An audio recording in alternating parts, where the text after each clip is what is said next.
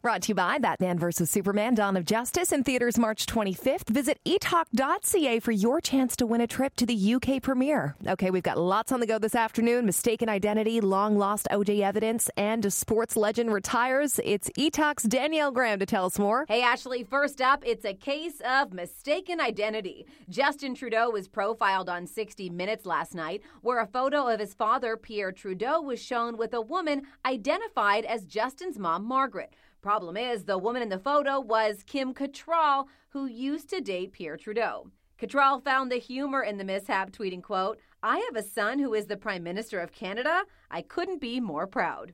Next, the plot thickens with new developments in the O.J. Simpson case. A knife was found buried on O.J.'s property back in 2002 and later given to a retired LAPD officer who did nothing with it, claiming that the case was already closed when he tried to turn it in. O.J. can't be tried for the crime again. Does this new evidence affect your feelings about the O.J. verdict? Tweet us at eTalkCTV. And finally, Peyton Manning calls it quits. The QB decided to hang up his uniform today after a long and successful career.